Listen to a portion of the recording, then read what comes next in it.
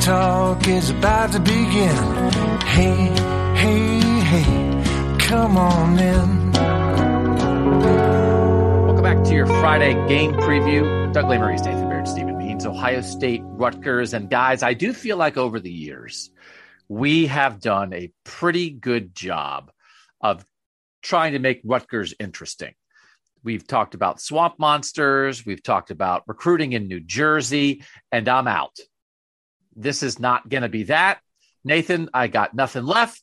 There's no more way to make Rutgers interesting. And there's actually, the Big Ten is working against us here because last week Rutgers played Iowa. And the only way to make Rutgers less interesting is to have the game before the Ohio State game be against Iowa's offense, which just drags down everything. So if you're looking, I'm just going to tell you, people, listen, you're loyal Buckeye Talk listeners. We'd love you. We'd love you when you're here. Our numbers are great. We're feeling great about the pod. This isn't going to be one of the best ones, but it's Jim Delaney's fault, Nathan. And I started off being bored at the beginning of this podcast, and now I'm already angry again that it's this week and we have to talk about Rutgers again, and there's nothing left. The tank is empty. I apologize. I mean, here's really all you need to know about Rutgers is that their defense could hold Iowa. And I say hold with a very liberal meaning because you don't have to really hold Iowa's offense to anything, but held Iowa's offense to 277 total yards and a 1 of 9 performance on third down and lost by 17 points at home. That's what we're dealing with. Well, they didn't, as you said, they didn't hold anything because Iowa scored twice on defense. Right. They had a pick six and they had a fumble recovery for a touchdown. So the Iowa offense, as awful as it is, didn't even get to be on the field because Rutgers couldn't competently hold on to the ball to even make Iowa try to drive it. Because as we know, the only person holding down the Iowa offense is Brian Ferentz. It is not Rutgers. It is not anybody else. So Kirk helps. Yeah, I was going to say, yeah. So Kirk Ferentz by relation, literally. Yeah. No, I guess it's not. It's like it's not the kid's fault, right? If your child bites another kid on the playground, you bear responsibility for that as a parent. The first time. At home, you should be working on not biting, right? Let's work on not biting. So the Ferentz offense should be working on, Brian, hey, can we come over to the homework table? Let's sit down. Let's drop a third down play. Last week, we were 1 of 9 on third down. Show me what you got. Let's work it out. Show your work. Well, Dad, what if the tight end did this? It's always a tight end, Brian. You have to do the other thing. Iowa set up a field goal last week. They ran like basically a go route with their tight end. I'm mad that Iowa and Rutgers existed as a game. They put out Sam Laporta, who might be the best tight end in the Big Ten. They just flanked him out as a receiver by himself on the left, like he's Marvin Harrison Jr., like he's next receiver. And he just ran past a corner for like a 45-yard gain. It was like their best offensive play, and they couldn't even cash that in. They had to kick a field goal. So that's 17 of their 27 points. It was – I call it – I came up with this is my new acronym, Nathan, for games like that. It's GIO. Hey, what was that matchup like? GIO, man. It's game in oatmeal. It looks like that. You watch the highlights of that game. It looks like it's in slow motion. We took a vat because I like my oatmeal thick. We put too much water in the oatmeal. No good. You have to have a nice thick oatmeal. It looked like they were in oatmeal up to their hips trying to run through that, Nathan. It's a different sport. Rutgers versus Iowa. So, we can't. I know you texted it out, 614-350-3315, that Ryan Day was talking about, Rutgers held Iowa. It wasn't holding. They were drowning in their own incompetence. There's nothing. Please, we can't take anything that Rutgers did and try to twist it into some kind of positive because they took on the Fighting Ferences last week. Well, the 1 of 9 on third downs is still something, regardless of how many times they had the ball. But he didn't say held. I added those stats. He just said he thinks this is the best defense that they've had since Shiano came back, which doesn't mean anything if you've had a terrible defense before. I thought the best commentary, because we're running out of ways to demean the Big Ten West. And I thought Mitch Rossi swept in and had a good one this week when people were asking him about, oh, did you think about leaving, going somewhere where they use the fullback more? He's like, yeah, I used to watch Iowa and Wisconsin, and they'd have 2 or 3 fullbacks per game that they were using. And I think, wow, that would be a lot of fun. And I'm like, what's the most damning with faint praise way to just say that the Big Ten West is locked in the 1950s than what Mitch Rossi was saying this week about the fullbacks. So your point is well taken. That Iowa's only method of scoring still is to somehow keep lucking into defensive touchdowns, which, by the way, it does. They're there was one year where the Bears, I remember, had this defense that it seemed like they were scoring a defensive touchdown every game. And somehow Iowa's been doing that for a year and a half now. And you think it's not going to last, but it better, because if not, it's going to be field goals. And that's it for all those kids that are watching that game. And here's the problem. Here's the problem we now have. You just did 2 minutes on Iowa, and we still have to do Iowa later. Yeah. We still have Ohio State's playing both the teams that played each other last week. We're dealing with Rutgers. Pass. But that's the thing. That's the thing, though. It's Iowa is just Rutgers West, but because they're in the West, it doesn't look as bad. Their defense is better than Rutgers, but yes, I mean Iowa. That we can't. Ryan Day said this is their best.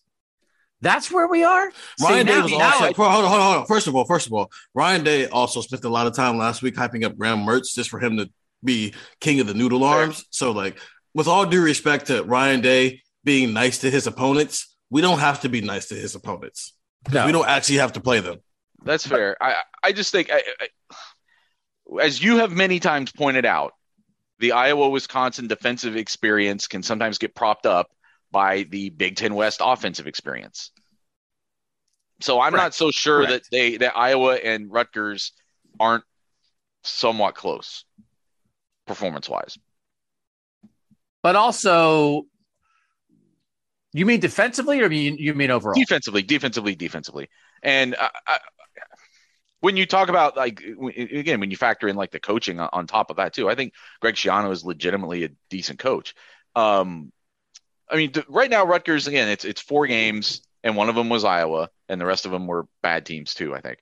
But they're allowing 4.1 yards a play or something like that. Now, that's obviously going to double after Ohio State gets done with them, but still, there's something happening defensively with this team.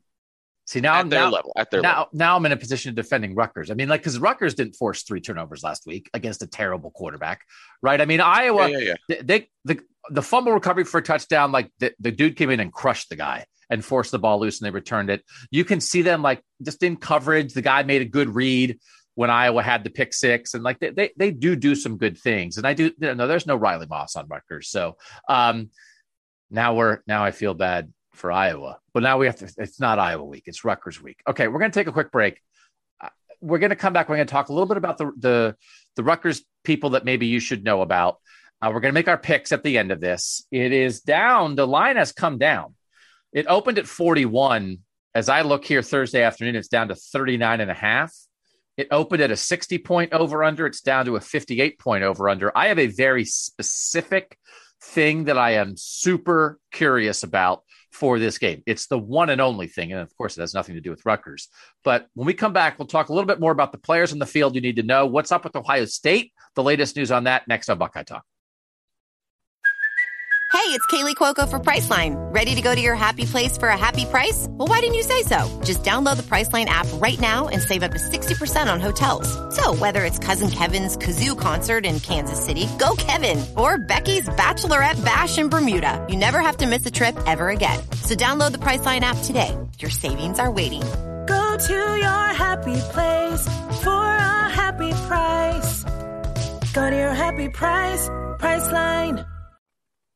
All right, Doug Lesmerises, Nathan Baird, Stephen Means, 614-350-3315. Read our stuff at cleveland.com/OSU. We'd love to see you over there checking out what we are writing. Nathan, what's the latest? Ryan Day had his radio show Thursday afternoon. He does a quick lightning round with reporters Thursday afternoon. You guys get a bunch of interviews with players on Wednesday night. What's the state of the Buckeyes right now? Because, of course, that's actually what matters. So, obviously, we were trying to gauge who's actually going to be on the field this weekend. Denzel Burke, Ryan Day says, is, quote, ready to roll and will be playing on Saturday. That he said the injury last week occurred. It was too soon after it occurred is the phrase he used, and was a follow-up did not come as to whether that meant the injury or a potential correction to the injury occurred that too close to game time. But regardless, it was too close to whatever event for him to be able to play through that last week against Wisconsin, even though he had gone out and tried to warm up. Lathan Ransom also expected back. We saw him after practice yesterday. I think that's been kind of the expectation all along. That sounded like he was going to be able to play. No update on Cam Brown or Jackson Smith-Njigba. But as far as getting some depth back in the secondary, Day said that he thinks they're optimistic that that's going to happen. But he also said that Jair Brown and J.K. Johnson expect to play, quote, significant time, regardless of Burke coming back, and I guess even potentially Brown coming back, although the way he's talking, that doesn't sound super optimistic. And obviously we already talked about Jordan Hancock possibly still being a ways off. So it sounds like Jair Brown and J.K. Johnson will be in the mix for snaps, regardless of who else we see on Saturday, which you expected probably to happen if the Rutgers game goes according to plan anyway. But if those are your top three, I think it could be a thing where maybe Burke stays out there and those other two rotate, or you get into even some kind of three-man rotation if you have to keep Burke on a pitch count. They have potentially two more awful opponents ahead with Northwestern and Indiana. The first road trip for Ohio State is next week at Michigan State. Then they're off. Then it's home Iowa, at Penn State, at Northwestern, home Indiana, and then at Maryland, and then Michigan. So, Stephen, they do have, I think, a few more opportunities to maybe play some younger guys. I think the games will be in hand against Northwestern and Indiana. This remains a game where they clearly, if there are guys on the fence from an injury standpoint, you certainly don't need them to beat Rutgers. How would you expect that maybe Ryan Day and Ohio State should handle this, right? With whether it's playing backups or more specifically, whether it's, guys who have been out, is there a reason to bring them back against Rutgers?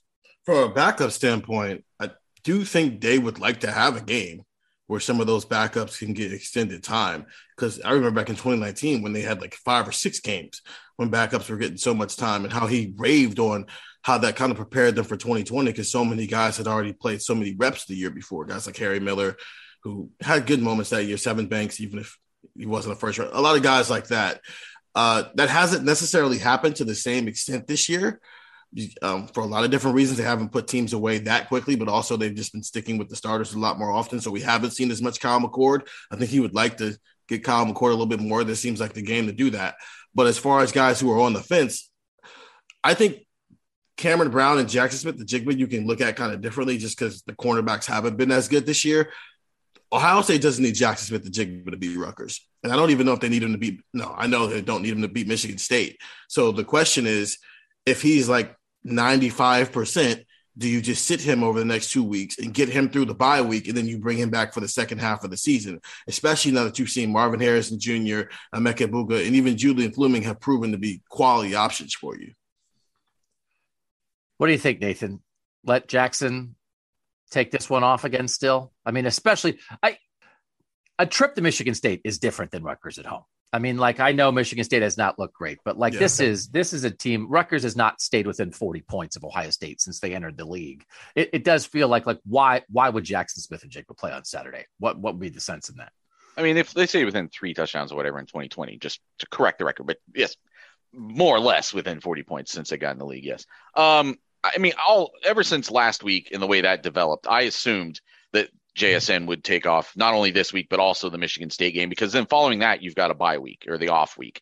So now you're giving him 3 weeks off and only costing yourself 2 more games. I think that is probably the course of action that I would expect at this point. Just the way they've talked about it, sort of the body language around it, and wanting to have him. Well, they tried it I think they feel like they, we're around this team enough that I think, the medical personnel are legit, and that Ryan Day leans on them, and they cleared him to play in that Toledo game. And obviously there was a setback. So I think now you're doing every possible thing you can to avoid that setback. And if that means resting him longer than you normally would, I mean, again, the off week sitting out there buys you that extra week. And that's what I would expect at this point. Do we know that it's a hamstring, or do we just think that it's a hamstring? CJ Stroud said it was a hamstring, but okay, there's been no, outside of the QB1 second, no one has ever actually confirmed. Well, that's good enough for me. CJ's no, good. there's also been like the network access has reported that it's a hamstring injury as well. So it's a hamstring. So I mean, that is one of those. That's different than a ligament, right? That's different than that. That is a thing where just rest and not putting it to the test is going to make it better over time. Right. So, I mean, that kind of thing and then you think you're okay, and then you push it and all of a sudden you re-aggravate it. That is one of those where, because sometimes, I think even with CJ last year, it's well, if you rest his shoulder, I guess that's good, but it's still going to be there when he's done being rested. So then he ends up having a procedure, right?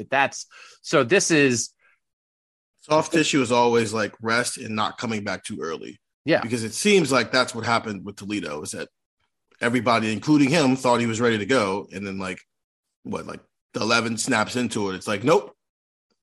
Yeah.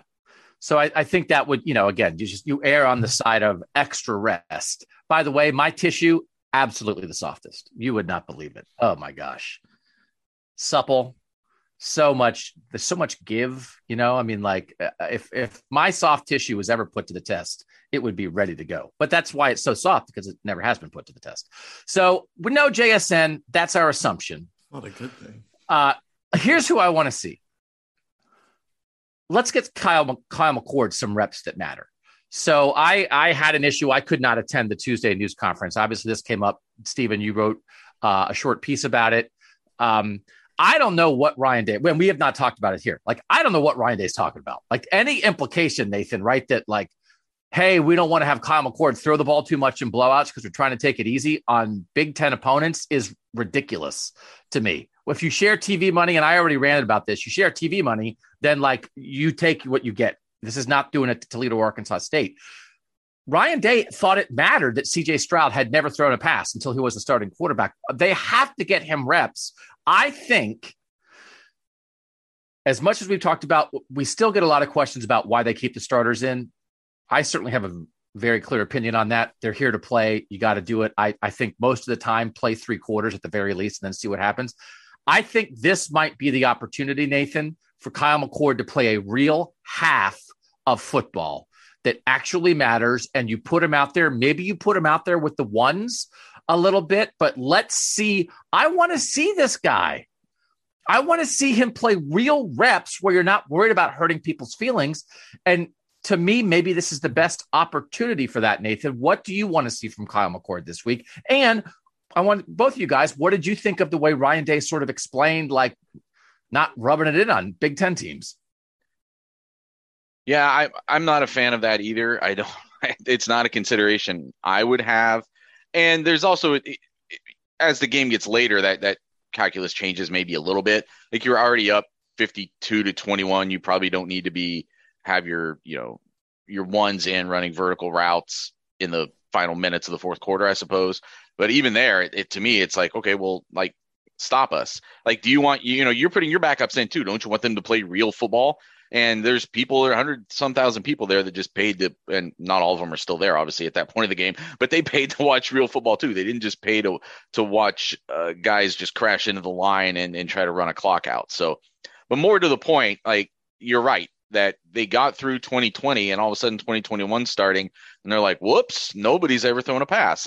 You can't allow circumstances to put you in that situation again. 2020 was especially screwed up because of the way the schedule went, and because the few times they should have really blown somebody out, including Rutgers, things got a little screwy and it didn't pan out. So they have to create the circumstances. And some of that is getting off to a really strong start and being up, 35-3 at halftime or whatever, and not 28-7, where you feel like you still have to keep your starters in. But some of it is just maybe making the call and listen, you are preparing Kyle McCord to have to be your starter if something were to happen to CJ Stroud. So just pretend something happened to CJ Stroud, and now he's got to finish the game. You don't have to call play action, throw the ball 60 yards down the field with Kyle McCord. There are play calls you can call to where he's still getting action, but he's just running the normal offense. They did that against Toledo. That 72-yard pass to Jaden Ballard wasn't a 60-yard pass. It was just a normal routine throw that Jaden Ballard's also just better than the defensive back covering him, so he took it 72 yards. But I think the best way for this to happen, Nathan kind of hit on it. CJ Stroud, those 5 touchdowns in the first half, they're up 35-3 or 42-7 or whatnot. You get him one more series in the second half because he's definitely not pulling them at halftime. And then that second series coming out in the third quarter is the Kyle McCord show. And run. I would like to see him with the ones. Like I like you always you can't keep your starting quarterback in with the second team offensive line, right? So when you go to the second team offensive line, you go to the second team quarterback. I would like to see maybe 2 drives with the first team offense, but with Kyle McCord. I would like to see, again, like a simulation of a brief alien abduction of CJ Stroud. Let's run the offense let's have him throw to Marvin Harrison Jr. and have Paris Johnson block. I want to see that. Especially those weapons, because quite frankly, all the weapons that are out there right now are going to be Kyle McCord's weapons. Yes. So yes, that he can't just be getting chemistry with Jaden Ballard because he's not the only guy he's going to be throwing to next year. Well, so let's go. Let's do this. And some of this is like, you got to get CJ his Heisman numbers because that's his biggest, case in point is his Heisman numbers. So the quicker CJ gets those numbers, the quicker they can get him out the game. Yeah, but every Heisman quarterback has some games like this where they only play half and put up whatever they put up, and then they sit down because they blew a team out by enough.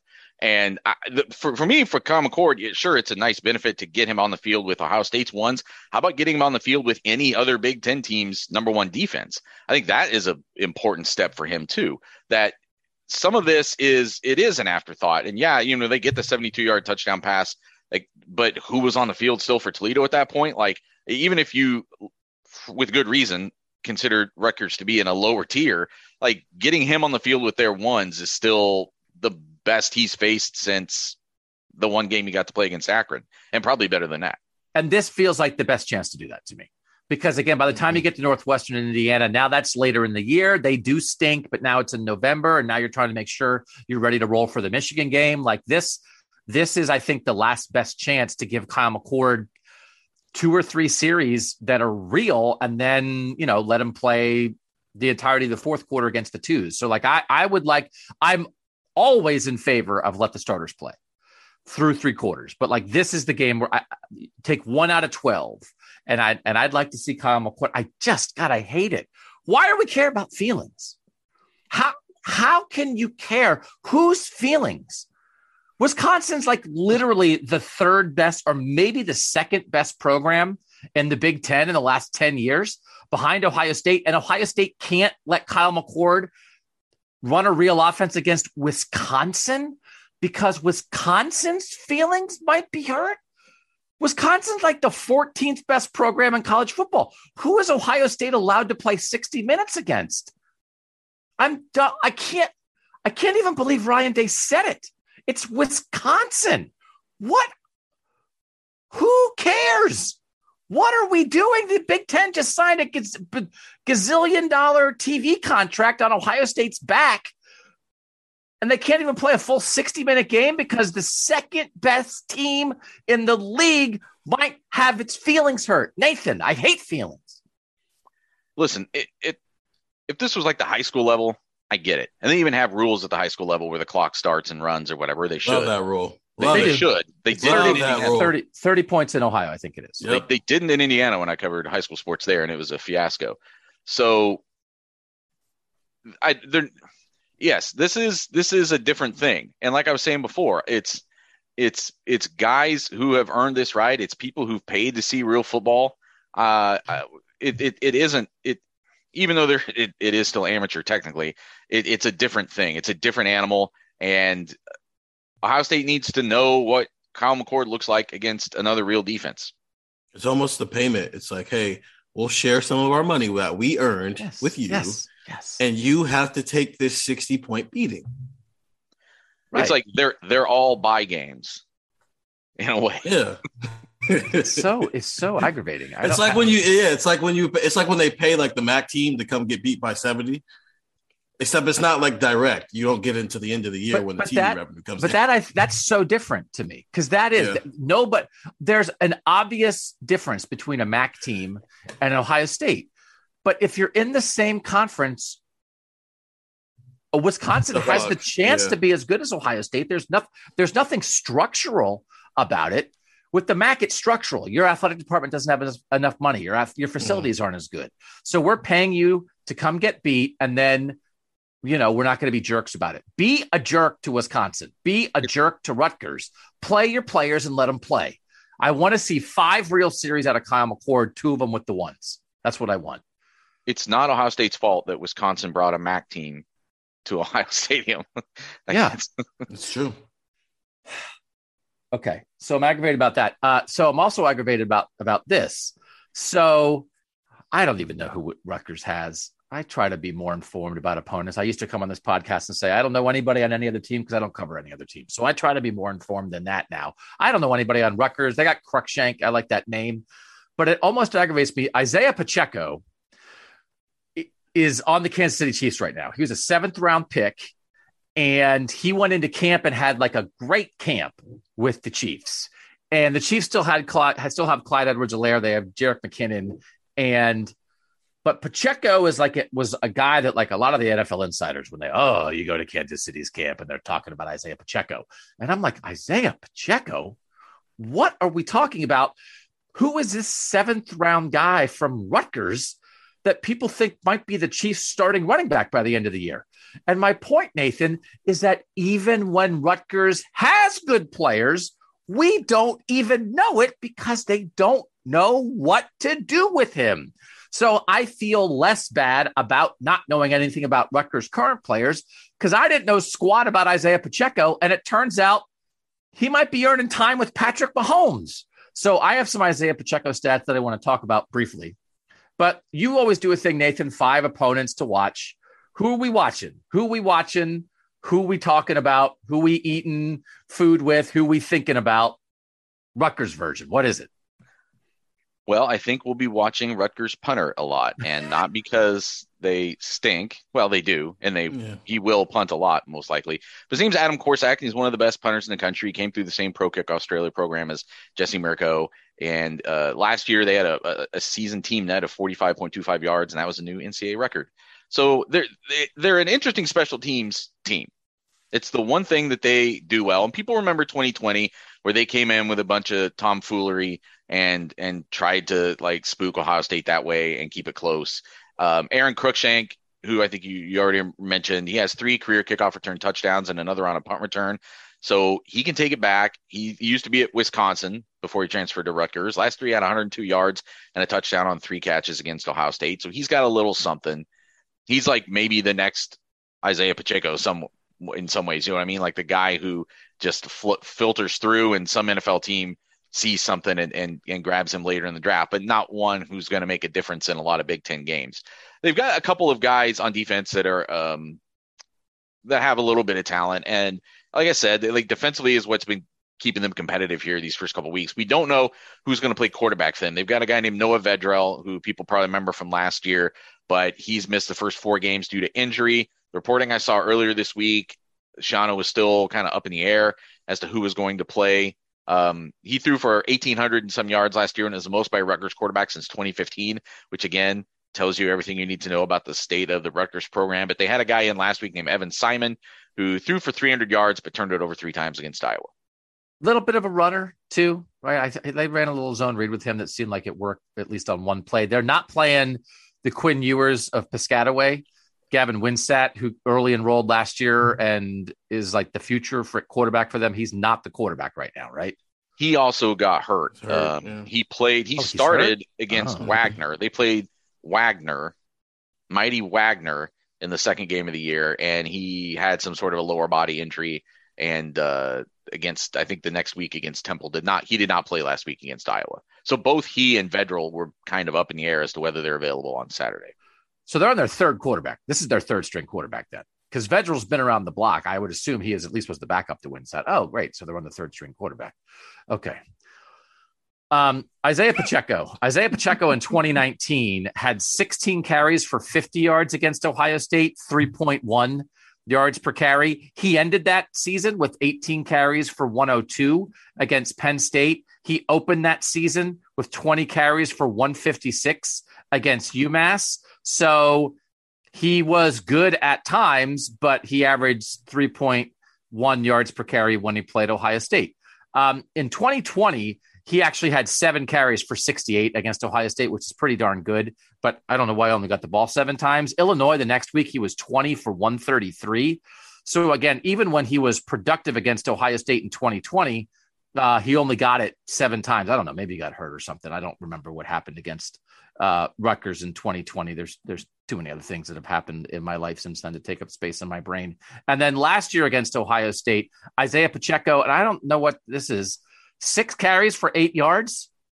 The week before against Michigan, he had 20 carries for 107. Against Illinois, he had 21 carries for 91. Against Indiana, he had 21 carries for 79. But against Ohio State, he had 6 carries for 8 yards. So that's the Big Ten life against Ohio State, Stephen, of a guy who's got some juice. So, and it was like, I don't know, like he had 6 carries for 8 yards last year.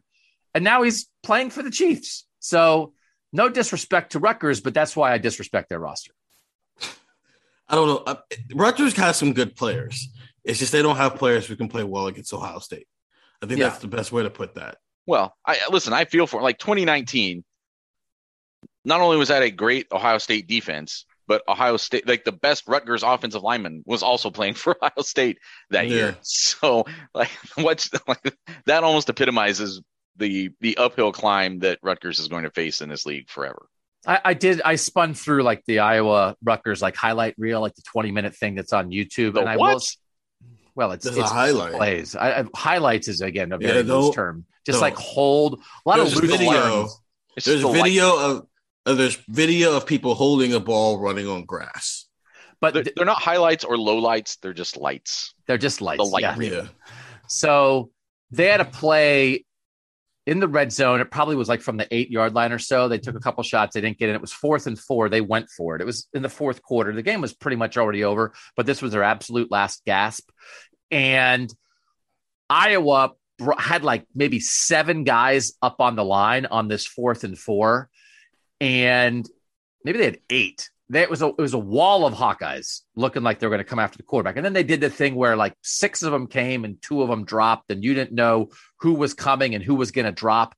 But the result was 6 guys came, 2 got through, and the 4th and 4 play for Rutgers wound up being the quarterback frantically backpedaling as defenders chased him and tried to tear his arms off, and he threw harmlessly incomplete into the end zone. And I just watched that, Nathan, and thought like, oh no, that's what Knowles is going to do like 30 times in this game. In the ultimate gotta have it moment for the Rutgers offense, Iowa, which again, statistically is not actually a top 5 defense in the country. I mean, it is statistically, not in real life, right. But it is a competent, good, probably fair to say, defensive team. They had Rutgers head spinning. Rutgers had no idea what to do there. And it just reminded me of like, I don't know how Rutgers is going to score, because I think Jim Knowles is going to have them spinning in a circle. Yeah. I mean, say what you will about Ryan Day's decision-making as far as when to put guys in and all that stuff in the second half. In the first half, he's pretty ruthless.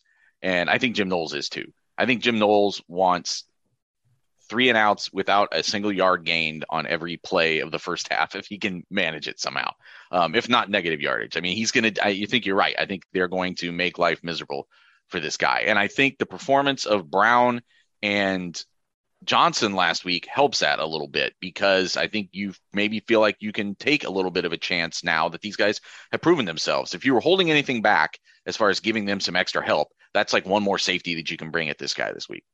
And I don't think Rutgers doesn't really have anybody that scares you. Like if you try to get after it and don't get there. I mean, Cruikshank is pretty good. Yeah. And they're going to hit him. Like they try to get him loose, like on tunnel screens and stuff, right? They're going to try to throw quick, throw short, and see if he can break a tackle and go. But again, for Jim Knowles doesn't try to give up 0 explosive plays. So maybe Cruikshank shakes loose on one because Jim Knowles will take the 5 sacks on the other hand that he feels like he's going to get if he brings it and gets after Rutgers.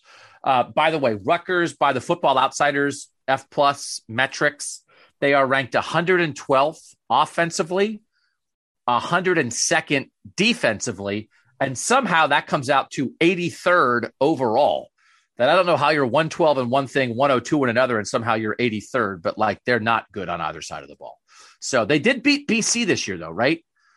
Like that. Jeff was Hafley's not having a good time at Boston College right now. Again, there are the people that like a year ago, people were all excited. There's a lot of Jed Fish buzz around Arizona in the preseason, and then Arizona stunk. There was some Jeff Hafley, like Boston College buzz this preseason.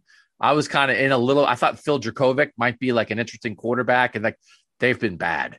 So that is an indictment here. We're saying like, I don't even know how Rutgers can stay within 50 points of Ohio State. They beat Boston College. So Jeff Hafley's not getting the Penn State job. So like, whatever, like he's got to figure out how to be the kings of, speaking of kings of the North, kings of the Northeast. That's like a little fiefdom within the kings of the North is like, is it Rutgers? Is it Boston College?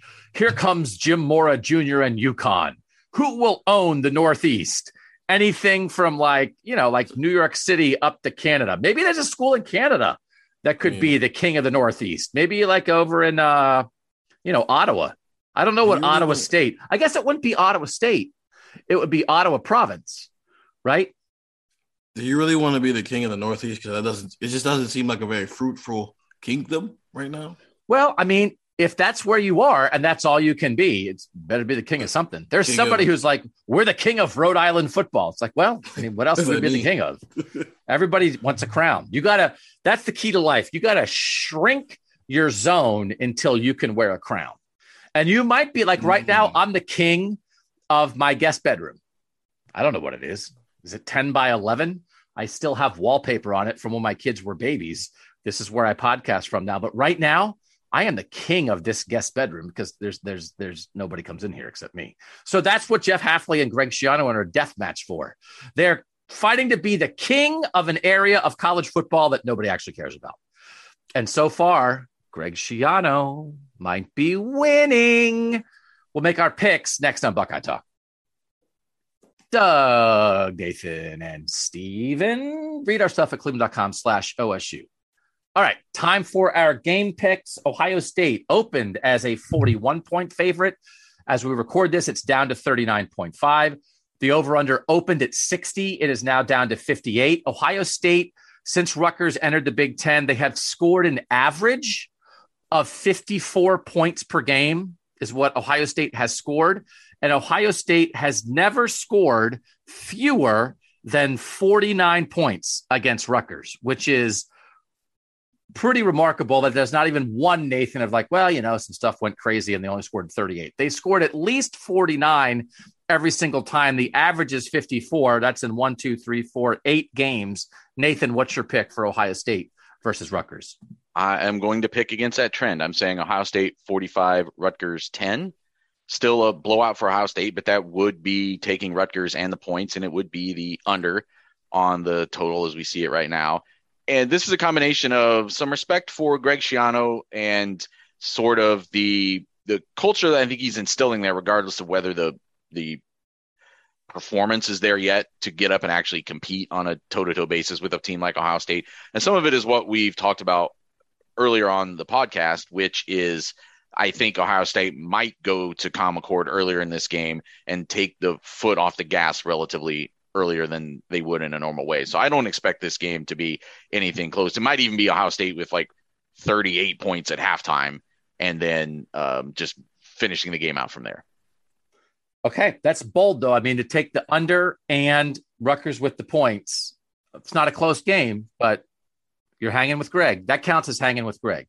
I do. And I also think that, again, there are some reactions, overreactions, underreactions each week, and putting up 52 points against Wisconsin might be one of those things that triggers a bit of an overreaction in the line this week. All right, Steven Means, what you got? They've also never scored more than 58 along that, which means they've never gotten 60. I think they're going to get 60 this week. 63-10, Ohio State.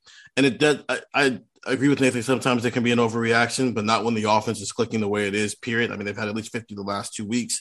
Rutgers has no way of slowing down Ohio State's offense. And even if they do go to Kyle McCord, I think they'll go to him early enough to where he's still running the normal offense, and maybe he'll put some points up on the board as well and contribute to that. So 63-10, Ohio State wins. CJ, put up the highest numbers in the first half, and Kyle McCord showing us a few things in the second. So that is over the point total, and that is giving the 39.5 with Ohio State. And I'm going to split you guys right down the middle. I also have 10 for Rutgers. I have 55-10. So I am taking the over, and I am also giving the points. So I'm with Steven on both of those. And I agree with what you said, Steven. I think maybe they score a touchdown every drive that CJ Stroud plays. So if that's 6 or 7 drives and that gets you to 42 or 49, or maybe even if CJ plays 7 drives and they get 6 touchdowns and a field goal, that's 45. I do think you get to McCord a little bit earlier, but then I think McCord leads a couple scoring drives. So I think the 58 is low because I also don't think they're going to shut him out. Even though Rutgers is playing a third string guy, I just think Knowles will take a couple chances. Ohio State still might be playing some young corners. Maybe something pops. Maybe there's a goofy special teams play where Rutgers gets in good field position. Early in this rivalry, Ohio State was shutting out Rutgers all the time. The first 5 games that Ohio State and Rutgers played from 2014 to 2018, Rutgers scored 17, 7, 0, 0, and 3. The last 3 games, they scored 21, 27, and 13. So if I'm going to give, we're all giving Rutgers 10. Can Ohio State then score 49 to get to the over? I think they can. I think they can, even pulling back the reins earlier than usual. So we're all in the same range. Nathan, 45-10, me, 55-10, Steven, 63-10. Those are our picks for Ohio State versus Rutgers. And that's all I got, Nathan. Unless there's something else that we really need to dive into here. I will say I pulled a bunch of tech subscriber comments about the SEC this week, and we did not get to them on rants, and we did not get to them on rapid fire. I was going to save them for now, but I'll save them for another day because the Rutgers preview podcast doesn't deserve anything that interesting. So we have Ohio State listeners who went to a Tennessee game last week and were describing it. I think it was Tennessee, describing in detail what it's like to go to an SEC game and why it's better or not as good as an Ohio State game. Fascinating stuff. I'm not wasting it on the Rutgers preview, Nathan. So one thing you had asked me to do was to go back to Mark It Down Monday, from July 28th or around there, before preseason camp started, when we did a position by position prediction of who would be in the starting lineup on opening day. Yes. And there were only 3 positions where any of us were wrong. And it was me that was wrong on all 3. Hey, but 2 of them, I would argue, may have been injury related. We'll never know. One of them, I think we know for sure was injury related, but now that what we know, maybe it shouldn't have been. Now I'm confused. Quit teasing me. What do you mean? Mean? I'm excited to hear. So one of them was I had predicted Julian Fleming would be the starting Z receiver. Actually, all 3 of us did. Sorry. All 3 of us did pick that one. That Fleming would be the starting Z receiver. And because of injury, he did not start the season. So Emeka Egbuka was the starting Z receiver on opening night. Okay. And now, as it turns out, Fleming is back in the starting lineup as long as Jackson Smith-Njigba's out, because Egbuka is going to keep starting at the slot, I think. So I don't know right. Yeah. But I think that if he had not been hurt, he would have been the starter on opening night. Julian Fleming. Probably fair. Probably fair. Yeah. And I think Egbuka, I think we had the right read there. And this is, again, before preseason camp. But I think we had the right read that Egbuka was the 4th guy, but a guy who was going to mix in everywhere. And they have talked about it that way after the fact. Okay. Yeah, I think we can put an asterisk on that one being wrong. Yeah. I had predicted Jordan Hancock would be the other starting quarterback besides Denzel Burke. Denzel Burke. And you both said it would be Cam Brown, which was obviously correct. But again, Jordan Hancock was not actually healthy to start the year and is still not healthy. So that one was a little bit more of a reach, I think, by me. And I probably deserved to just take the L there. And then the one that we all 3 had wrong, because I was not yet on the bus, was that the starting nose guard would be, we all said Jerron Cage, and it was actually Mike Hall. Oh, okay. So what? Steven and I went 20 of 22 and you went 19 of 22? Correct. Oh, that's not bad. We all picked the same people for most of these positions because most things were settled even before the start of preseason camp. I would think nose guard was one. I'm sorry. No, I'm sorry. There was one other one where I was wrong. I remembered now that there was one other one where I was wrong. I picked Cody Simon to be the starting Mike linebacker. You both picked Tommy Eichenberg. Oh, okay. And now it turned out that even a Mike linebacker anymore. Cody Simon doesn't even play Mike linebacker. Yeah, so that was the other one. I'm sorry. That's where the numbers were. I knew that there were 3 that I was wrong on. So those are the ones we missed. Okay.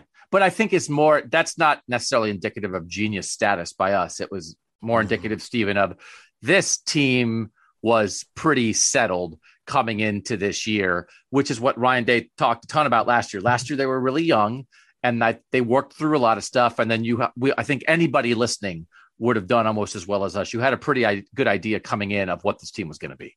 Yeah, I think we could have done that exercise in February and it still would have turned out this way just because they brought so many pieces back.